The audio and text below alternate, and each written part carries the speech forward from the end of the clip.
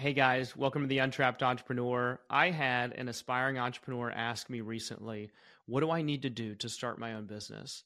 And the advice I gave him not only applies to him, but also applies to that entrepreneur that's been in business for 5 or 10 years, or maybe even longer.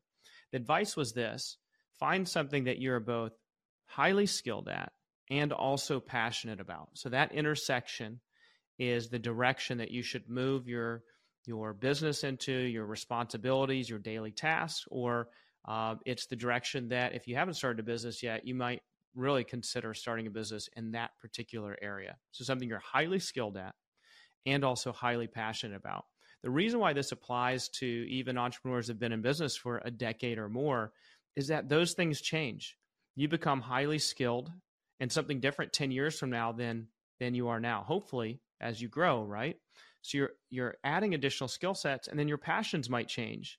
You might be a father and you're passionate about being a father. You might be passionate about other areas in business that you've discovered along the journey. So I encourage every entrepreneur every year to take an inventory of what they're both highly skilled at and passionate about to give them the direction over the next year of where they should take their business, and most importantly, where they should take themselves in the business.